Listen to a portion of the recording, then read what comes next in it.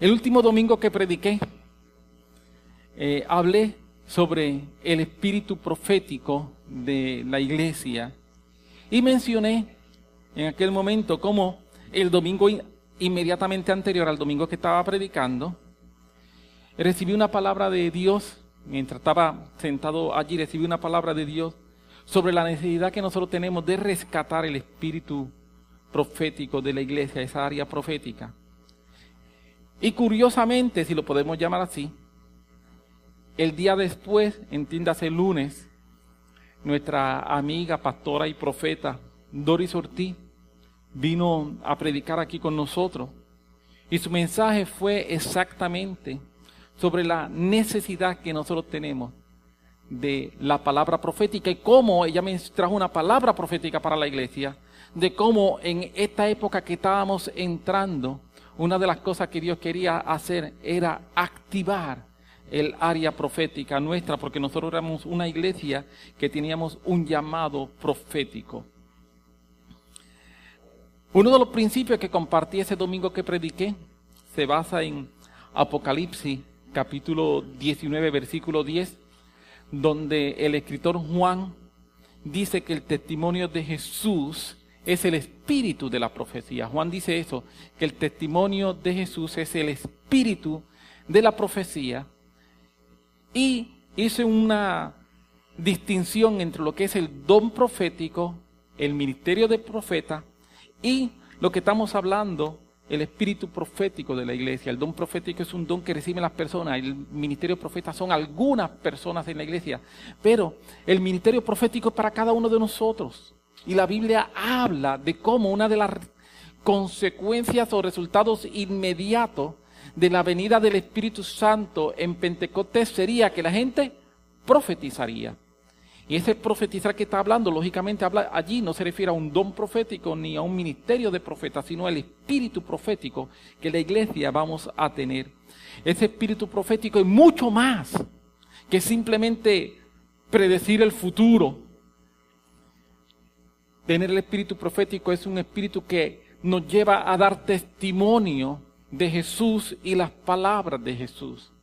Pero permíteme decir e indicar que dar testimonio de Jesús es mucho más que decirle a alguien Cristo te ama. Dar testimonio de Jesús es mucho más que de hablarle a alguien acerca del amor de Dios, aunque eso está incluido en lo que es dar testimonio de Jesús. Pero yo le puedo decir a alguien Cristo te ama y eso no significa que estoy dando testimonio de Jesús. Dar testimonio de Jesús es presentar a Jesús con lo que yo soy. Dar testimonio de Jesús es presentar a Jesús con mi vida. Por lo cual, para que el espíritu profético esté en mí, yo pueda dar testimonio de Jesús, ese espíritu profético tiene que haber afectado mi vida de manera tal que cuando yo me acerco a hablar a otro y cuando yo estoy en contacto con otros, esos otros van a ver en mí el testimonio de Jesús encarnado. Así que es imposible separar el espíritu profético de lo que es la responsabilidad de evangelización de la iglesia. La iglesia tiene que tener un mensaje profético y ese mensaje profético que nosotros como iglesia somos llamados a tener es mucho, mucho, mucho más que palabra. Es una vivencia continua donde estamos viviendo sabiendo que Jesús está conmigo y mi comportamiento, mis acciones, mis decisiones están relacionadas con esa verdad. Jesús está conmigo y como Jesús está conmigo, yo me voy a actuar de esa manera. Mencionamos también que una de las cosas que van a ocurrir cuando el espíritu profético es restaurado en la iglesia es que vamos a comenzar a declarar su palabra continuamente. Es una de las evidencias del espíritu profético en nosotros, es que nuestra manera de hablar va a cambiar. Y cuando estaba ayer repasando esa palabra, de momento dije, wow, ahora entiendo mejor aún lo que Jesús nos dice a nosotros en Mateo capítulo 12, versículo 36, cuando nos dice que de toda palabra ociosa que salga de nuestra boca, vamos a tener que dar cuenta en el día del juicio. Y la razón es porque si yo como iglesia soy llamado a tener un espíritu profético, cuando yo estoy entonces hablando palabras ociosas, estoy actuando en contra del espíritu profético de iglesia que debo tener. Y la Biblia dice, Jesús dijo, Mateo capítulo 12, versículo 36, que en el día del juicio, tú y yo vamos a tener que dar cuenta de todas las palabras ociosas. Esa expresión, palabra ociosa, son palabras sin sentido, palabras que están en contra de lo que es el propósito de Dios, son palabras ociosas. Cada vez que yo estoy hablando y declarando lo que Dios no está declarando, yo estoy en contra del espíritu profético. Y dice la Biblia que un día, el día del juicio, yo voy a tener que dar cuenta de todas esas palabras. Yo no sé si a usted eso lo preocupa, pero a mí me preocupa mucho. Aleluya. Sí, cuando yo leo eso y cuando ayer estaba estudiando, yo dije, Dios mío, qué serio es esto. De uno cuidar este espíritu profético de cuando yo estoy hablando y cómo yo me estoy comportando y lo que se ha internalizado dentro de mí como creyente. Yo soy llamado a tener una vida que es una vida que realmente tiene que ejemplificar a otros la vida de Cristo. Existe una relación tan y tan directa entre mis palabras habladas y el mundo espiritual, que cada vez que yo hablo, el mundo espiritual se acomoda de acuerdo a mis palabras. Eso enseña la Biblia. Y entonces, si yo lo que estoy hablando son palabras ociosas, ¿qué es lo que yo estoy acomodando espiritualmente alrededor mío? Llegó un momento en que Job está diciendo, el temor que tenía me ha acontecido. Job vivía con un temor en su vida. Aparte de que él era un hombre íntegro que buscaba a Dios, había un temor. El temor que él tenía era, ¿algún día perderé todo lo que tengo?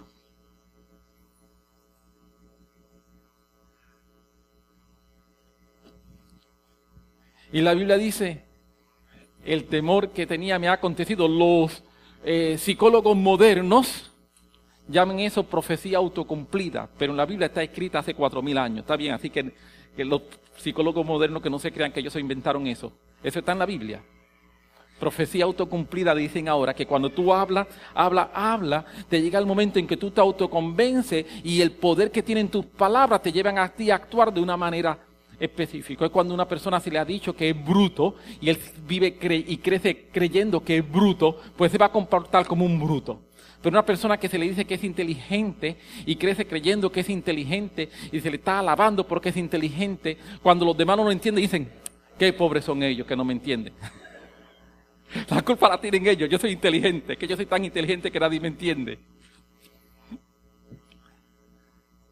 El temor que tenía me ha acontecido, nos dice Job. Es que las palabras habladas tienen una injerencia e influencia directa en el mundo espiritual.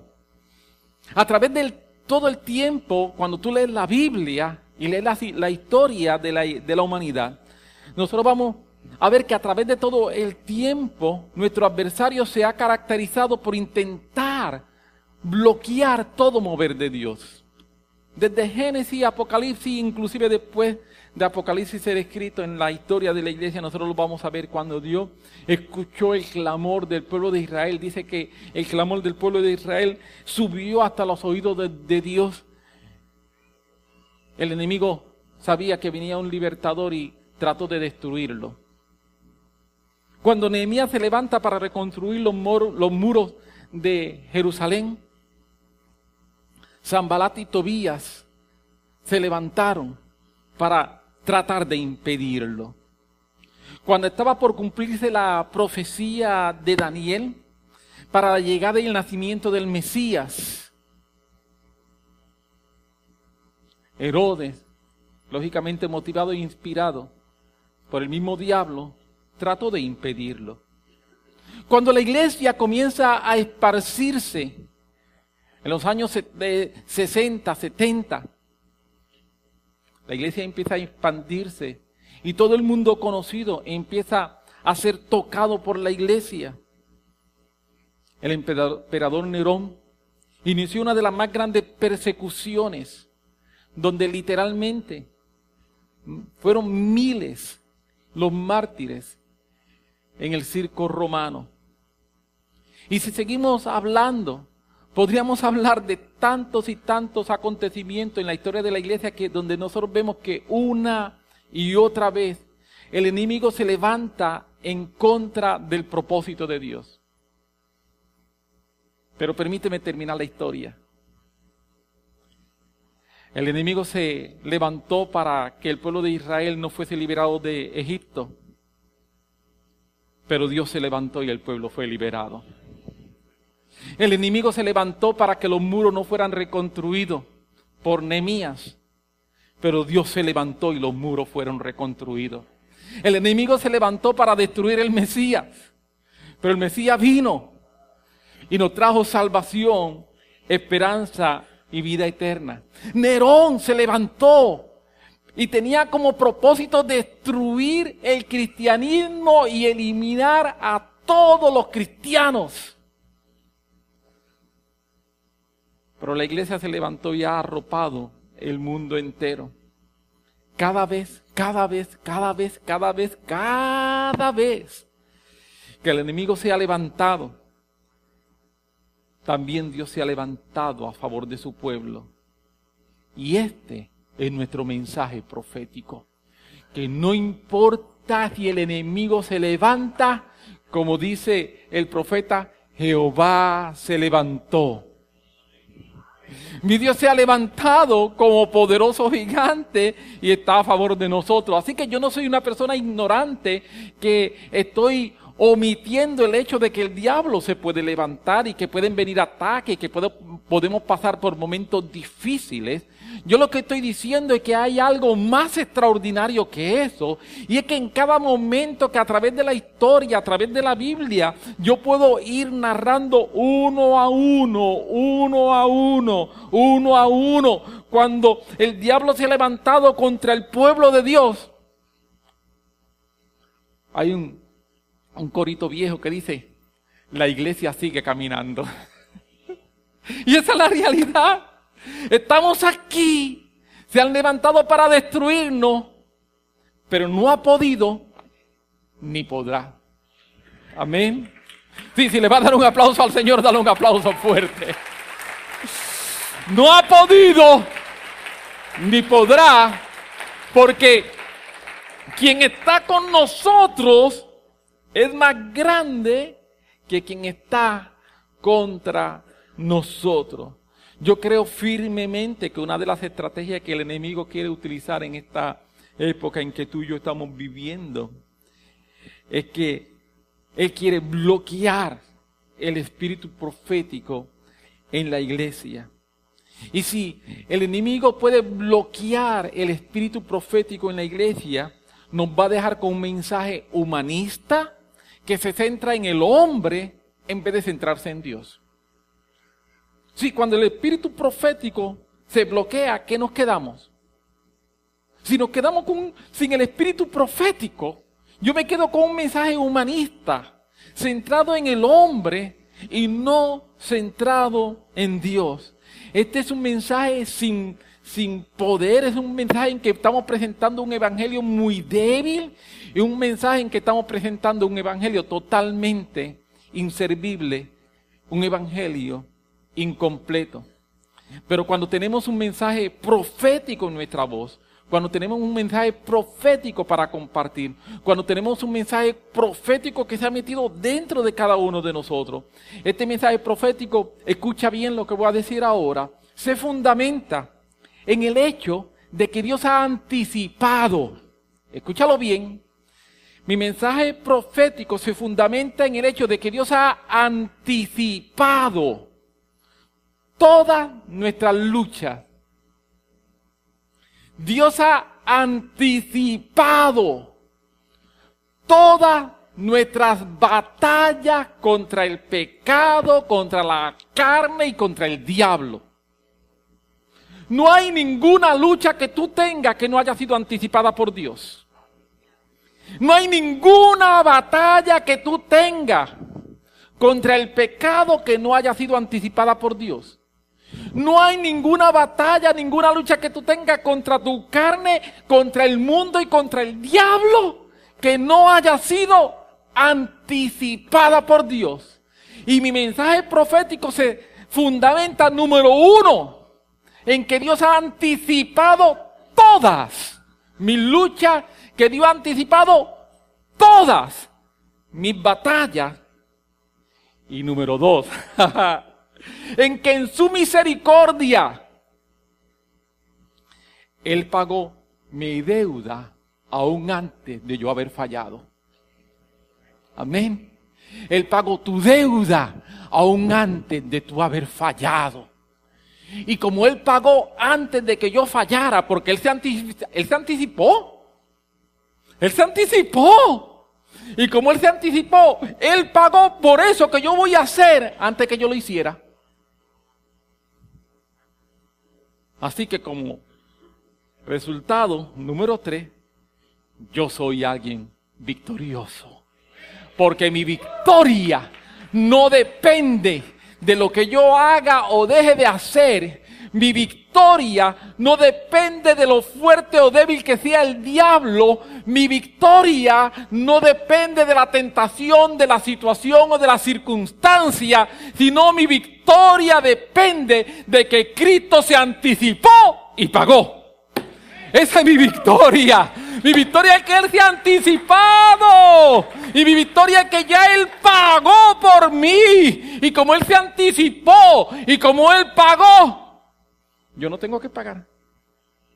Yo simplemente tengo que apropiarme, proféticamente hablando, apropiarme de lo que Él hizo. Y cuando yo me apropio de lo que Él hizo y mantengo ese mensaje profético en el que me estoy apropiando de las promesas, de las verdades que están en la Biblia y me apropio de cada una de ellas para mí. Aleluya, aleluya, aleluya. Yo soy alguien que vive en victoria y yo puedo ser alguien que puedo dar testimonio de Cristo en mi vida. Yo tengo un mensaje profético para compartir, que es un mensaje de esperanza, que es un mensaje liberador, que es un mensaje transformador, que es un mensaje que cambia, que es un mensaje que te puede sacar de donde tú estás y traerte a un mejor lugar. Ese es el mensaje profético de la iglesia. Mateo, capítulo 6, versos 31 y 33, es un pasaje sumamente conocido. Lo voy a mencionar y usted va a decir, sí, yo lo sé. Mateo 6, 31 al 33, es el pasaje donde Jesús le dice a sus discípulos que no deben preocuparse por lo que van a comer o beber o aún lo que van a vestir. Jesús les dice a los discípulos, no se preocupen por lo que van a comer, no se preocupen por lo que van a beber y tampoco se preocupen ni siquiera por lo que van a vestir.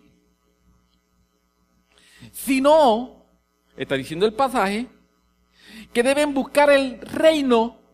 Dice primeramente, se implica como una prioridad, prioritariamente, sino que deben buscar el reino y el reino se debe convertir en una prioridad en su vida. Eso es lo que nos está diciendo el pasaje.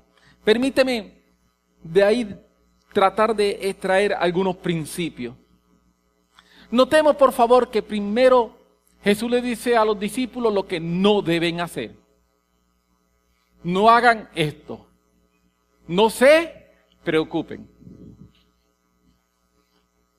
Y las 3 cosas que mencionan, podríamos decir que representan distintas áreas en el que nosotros movemos nuestras preocupaciones. Podemos cambiar los nombres, pero son distintas áreas en las que nosotros movemos nuestras preocupaciones. Pero lo que le está diciendo a los discípulos en última instancia es no se preocupen.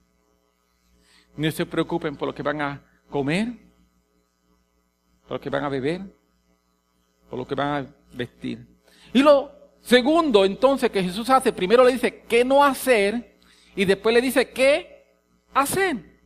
No hagan esto, sino que hagan esto. No se preocupen, revisen sus prioridades. No tenga preocupación, búscame. No deben preocuparse sino buscar. Y la razón para no preocuparse, Jesús dice cuál es. La razón para no preocuparse es que el Padre de los cielos sabe todas las cosas. Te voy a decir qué significa que el Padre de los cielos sabe todas las cosas. Que Dios se anticipó. ¿Cómo Él lo sabe? Porque Él se anticipó. Mi Dios es un Dios que se anticipa a las situaciones. Mi Dios es un Dios que se anticipa a las circunstancias. Mi Dios es un Dios que se anticipa a mi problema. Mi Dios es un Dios que se anticipa a mi vida. Por eso Jesús le está diciendo a los creyentes, no se preocupen. El Padre lo sabe. Ya Él se anticipó. Ya Él está trabajando para eso que ustedes se están preocupando. Ya Él está trabajando. Ya Él mandó ángeles en misiones especiales para trabajar a favor de ustedes en esa cosa que ustedes están preocupando. Así que ya eso está en las manos de Dios. Dejen de preocuparse. Entonces le dicen, pero no se preocupen, pero búsquenme, porque en la medida en que ustedes me buscan es que se va a manifestar la provisión de Dios. Por eso que dice, busquen primeramente el reino de Dios y su justicia, estas cosas vendrán por añadidura. ¿Sabe lo que es algo que se añade, verdad? Algo que se añade es algo que se pone después de lo primero. Como es una añadidura de buscar, si no busco no tengo añadidura.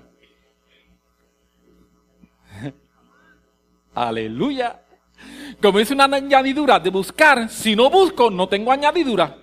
Hay gente que como están preocupando, en vez de estar buscando, siempre viven de preocupación en preocupación.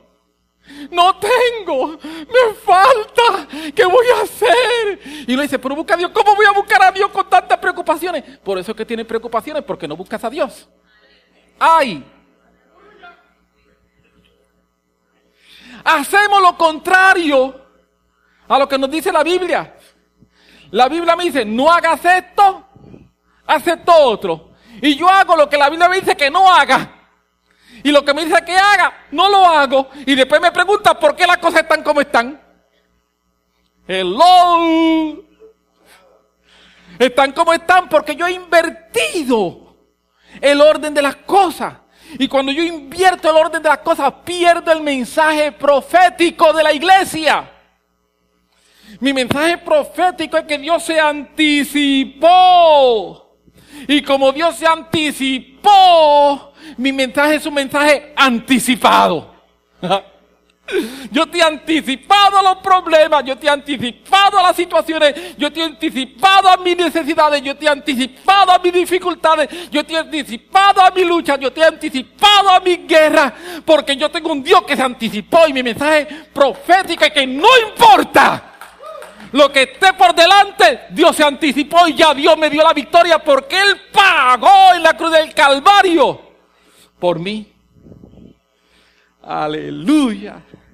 Y como Él pagó por mí, yo vivo una vida anticipada al futuro. Amén.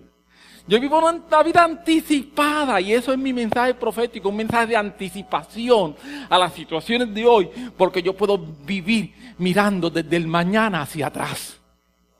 Yo vivo mirando de la victoria obtenida. Yo vivo mirando de que estoy, aleluya, estoy sentado en lugares celestiales con Cristo Jesús. Yo no estoy aquí, yo estoy allá.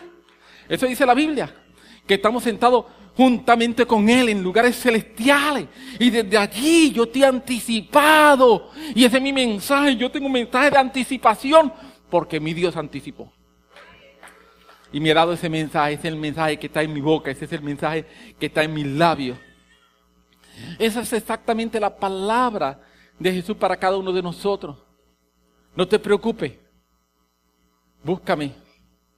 Pero lamentablemente, muchas veces hemos invertido la enseñanza de Jesús y no tenemos tiempo para buscar porque estamos invirtiendo nuestro tiempo en preocuparnos. Y aquí en la tierra, nuestro tiempo es limitado. Yo tengo el mismo tiempo que tú tienes.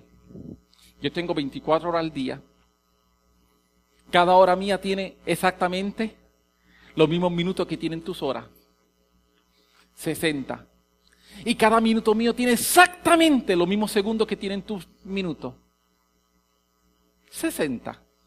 Yo no tengo más tiempo que tú, tampoco tengo menos que tú. Pero yo decido en qué uso mi tiempo, porque no puedo usar el tiempo en preocuparme y en buscar. Lo uso en uno o en otro. Porque son antónimos. Mientras me preocupo no busco y mientras busco no me preocupo. Amén. Sí. Yo decido, ¿qué voy a hacer con mi tiempo?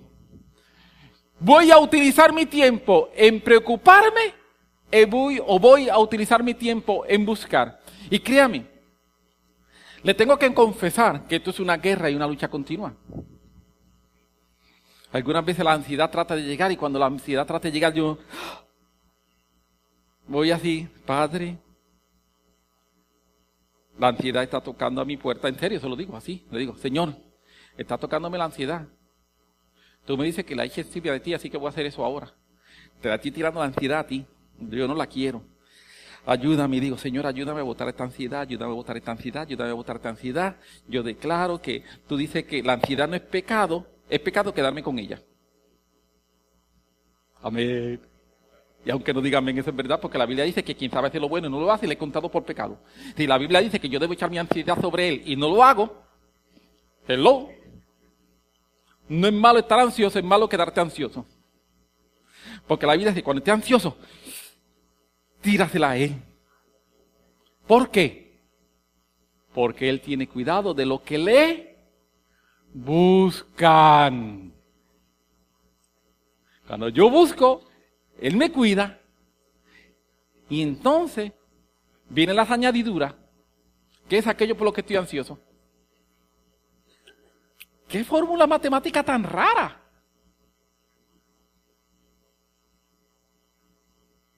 Me descargo y sumo. Cuando resto ansiedad, sumo bendiciones. Eso es matemática celestial, ¿está bien? Menos es igual a más. Aleluya. Bueno, un matemático me diría que negativo más menos negativo es positivo. También entonces se lo inventó el Señor, no se lo inventaron acá los hombres. Gloria a Jesús. Dios es bueno, Dios es bueno, Dios es bueno. Cuando yo lo busco y no me preocupo, vienen añadiduras. Pero si yo estoy preocupado, las añadiduras no llegan.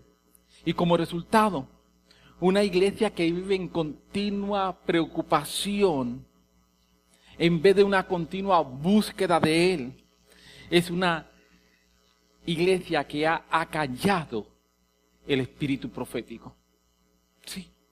Si vivimos en continua preocupación, estamos acallando el espíritu profético de la iglesia. Y entonces nos convertimos en esa iglesia que es una iglesia que no tiene una palabra de esperanza ni una palabra de poder transformador. Pero si buscamos el reino de Dios y establecemos eso como una de nuestras prioridades en la vida, todas las cosas entonces serán añadidas y vamos a tener esa palabra de esperanza que la Biblia nos está hablando. Lo que Dios nos está enseñando, Jesús le está enseñando aquí a los discípulos en Mateo, que acabamos de mencionar, es algo que nuestro mañana está en las manos del Padre. Nuestro mañana está en las manos del Padre. ¿Y qué debo hacer en mi presente? Buscarlo. Así que, si hemos entregado nuestro pasado al Señor para que Él lo perdone, hemos entregado nuestro pasado al Señor para que Él lo perdone. Amén. Debemos entonces de la misma manera entregar nuestro mañana, nuestro futuro a Él para que Él lo controle. ¿Y qué me queda? Mi presente. ¿Y qué yo debo hacer en mi presente? Buscarlo. Mi ayer fue perdonado. Mi mañana Mis preocupaciones están en sus manos. Me queda hoy. ¿Y qué es lo único que yo debo hacer hoy? Buscarlo como una prioridad en mi vida. Porque Él ha anticipado toda situación. Hablando en un momento determinado del apóstol Pablo acerca de sus luchas. Y aún lucha contra el mismo diablo. Lo dice literalmente. Habla de Satanás. En 2 de Corintios, capítulo 12, versículo 9, él hace la siguiente declaración. Refiriéndose a que él había orado a Dios. Porque aún había un mensajero de Satanás que venía y lo abofeteaba. Y él había orado a Dios. 2 de Corintios capítulo 12, versículo 9, voy a leer la contestación de Dios para él. Y me ha dicho, bástate mi gracia porque mi poder se perfecciona en la debilidad. Y entonces Pablo dice, esa fue la contestación de Dios. Ahora la reacción de Pablo. Por tanto, de buena gana me gloriaré más bien en mis debilidades, para que repose sobre mí el poder de Dios. Lo que está diciendo es, si yo me preocupo, lo que me tengo que preocupar, Dios va a hacer lo que le toca hacer a Él. La única manera en que tú y yo nos vamos a gloriar en nuestras debilidades es cuando tengamos un estilo de vida donde tenemos un espíritu profético en nosotros. El espíritu profético tiene la capacidad de tomar las cosas, transformarlas, basándose en la promesa que el Dios Todopoderoso nos ha dado a cada uno de nosotros. ¿Sabe? Escucha, el espíritu profético te hace aliado de Dios. El espíritu profético me hace a mí ser un aliado de Dios, es estar de parte de lo que Dios está diciendo. Hace unos domingos atrás, cuando prediqué del espíritu profético, dije algo que lo quiero repetir. Esto no es un acto irresponsable, ni es un acto enajenado. No, sino una acción de fe en aquel que tiene el poder para hacer que todas las cosas resulten a mi favor. El espíritu profético no es un acto irresponsable. No es un acto enajenado de la realidad. ¡No! Es depositar mi fe en aquel que ha dicho que Él hace que todas las cosas cooperen para bien para aquellos que le aman.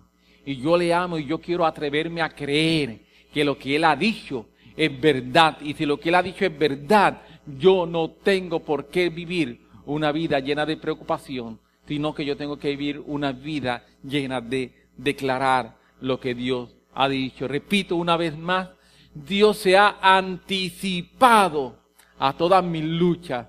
Dios se ha anticipado a todas mis batallas. Dios se ha anticipado a todas mis pruebas. Y ya Él pagó para que yo pueda obtener la victoria. Así que, amén. Para nosotros activar el espíritu profético de la iglesia, necesitamos callar el espíritu del mundo en nosotros. Sí. No podemos activar el espíritu profético hasta que no acallemos el espíritu del mundo. Mientras permitamos que el espíritu del mundo esté continuamente en nuestra mente, esté metiéndose en nosotros, ese espíritu del mundo va a impedir que el espíritu profético pueda despertar en nosotros. Necesitamos acallar. No puedo continuar hablando lo que el mundo está hablando. Mientras yo esté hablando lo que el mundo esté hablando, yo estoy afectando el espíritu profético. Por eso que Jesús, repito, dijo en Mateo que el día del juicio vamos a tener que dar razón de todas las palabras ociosas e infructíferas que hemos estado hablando. Porque hemos estado escuchando demasiado el mundo y hablando mucho lo que el mundo dice. Ay.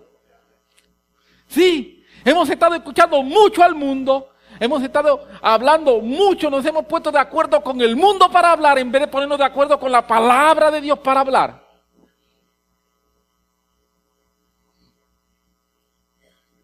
Entonces hablamos, tenemos palabras de falta de esperanza.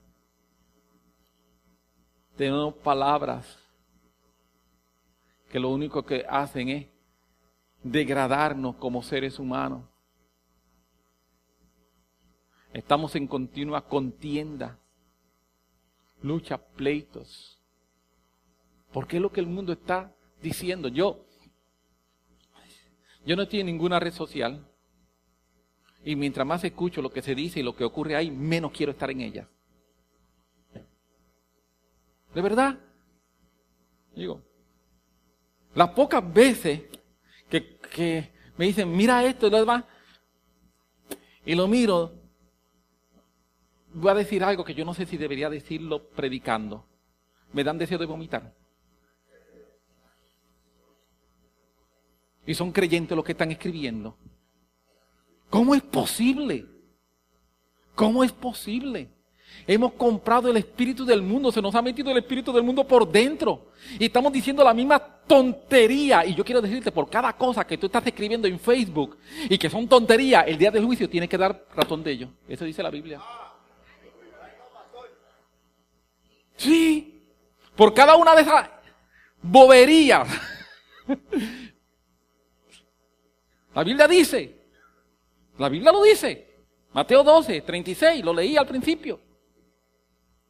Por cada una de esas cosas, el día del juicio tendremos que dar razón de ser. Muchachos, después de esta predicación menos quiero tener Facebook.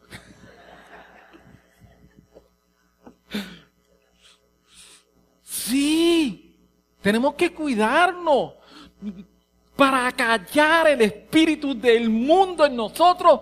Tenemos que cuidarnos porque el espíritu del mundo viene en contra del espíritu profético. Y necesitamos acallar el espíritu del mundo en nuestras vidas.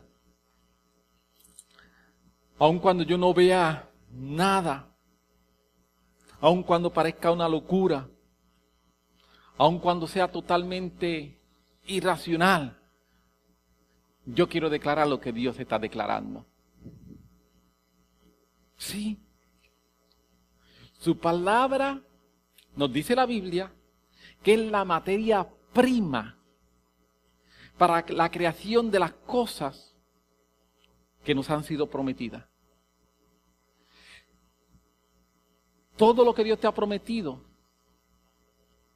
es esa promesa, esa palabra, es la materia prima para que las cosas se crean. Entonces, cuando yo cojo esa materia prima y la empiezo a declarar, y empiezo a declarar las promesas de Dios, yo estoy trayendo el cielo a la tierra.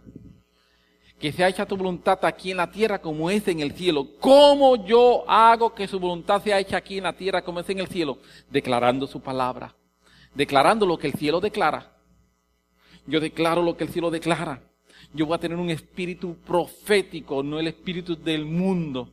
Cuando hablamos su palabra, estamos construyendo en el mundo físico, utilizando materiales del mundo espiritual. Eso es lo que yo hago. Cuando yo hablo su palabra, estoy construyendo en el mundo físico, utilizando materiales del mundo espiritual. Entonces, por eso es que la Biblia dice que Dios es el Dios que cuando Él habla, hace que las cosas que no son, sean. Porque Él llama a las cosas que no son como si fueran. Y cuando Él habla y Él dijo, sea la luz comenzó a ser. Interesante, ¿verdad? Dios creó, vaya Génesis, Dios creó la luz antes de crear las estrellas.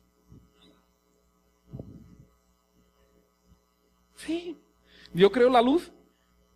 Así que primero había luz y dice, ¿de dónde sale? Pues de Dios, ¿de dónde va a salir? Y después entonces creó las estrellas para que alumbraran. Para que nos sirvieran entonces como signos. Las estrellas están alumbrando para que nos sirvan como un signo. Pero no hacía falta para que hubiese luz, porque Dios creó luz antes de crear estrellas. En fin de cuentas, aunque no haya ninguna estrella, Dios es la luz inaccesible. Amén. Dios es luz. Vamos a activar el espíritu profético en nosotros. Vamos a hablar las cosas que Dios nos está hablando. Vamos a acallar el espíritu del mundo. Amén. Vamos a acallarlo. Permíteme, estoy para terminar, pero antes de terminar, necesito volver 4 o 5 minutos atrás. Yo no tengo problema con que usted tenga Facebook. ¿Está bien? Usted debería tener problema con el uso que le está dando. Si le está dando buen uso, amén. Si no, debería usted tener problemas. O, si no, aunque usted no se haya dado cuenta, tiene problemas. Porque el día del juicio va a tener que dar razón de ser por ello. Pero no estoy diciendo a nadie, por favor, que cierre su cuenta social o algo así, ¿no? O sea, no somos tan... En mi caso personal, yo he decidido personalmente, y eso es una decisión personal que no se la impongo a nadie, amén. ¿Estamos claros en eso? Yo he decidido personalmente, yo no quiero más tecnología en mi vida de la que necesito. Eso es una decisión personal. Punto. Como no tengo ni cable TV, ni DirecTV, ni antena, tengo televisor y yo decido qué veo. Decisión personal, no se la impongo a nadie. Amén. Pero sí a nivel de enseñanza, sí te digo que la Biblia dice que todo lo que yo hablo, todo lo que yo converso, en un momento determinado, voy a tener que dar razón de por qué lo estoy haciendo. Y si son palabras y situaciones ociosas, tengo que dar razones de ellas. Y por eso sí te digo que sea por Facebook, sea por Instagram, sea por Pinterest, sea por teléfono, sea en persona, sea por carta, sea por email, sea como sea, tenemos que cuidar lo que estamos hablando. Amén. Eso sí es enseñanza bíblica. Tenemos que cuidar lo que estamos hablando porque en algún momento vamos a tener que dar respuesta de ello. Amén. Necesitamos rescatar el mensaje profético de la iglesia y una de las maneras de rescatar el mensaje profético de la iglesia es empezando a callar la voz del mundo en nosotros. No podemos permitir que el mundo nos siga gobernando, no podemos permitir que el mundo nos siga diciendo cómo hacemos las cosas, cuando las hacemos, no podemos permitir eso. Tenemos que levantarnos con una voz profética, recordando que hay un Dios que se ha anticipado.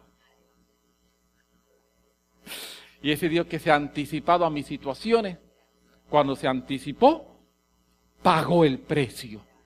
Él pagó el precio por mi victoria, Él pagó el precio por mis pecados, Él pagó el precio por mis debilidades, Él pagó el precio por mis derrotas, Él pagó el precio por mis metidas de pata, Él pagó el precio por todas esas cosas y Él preparó un mejor camino para que en ese mejor camino, cuando yo lo busco a Él, todo lo que yo necesito, todo lo que son preocupaciones mías me lleguen como añadidura.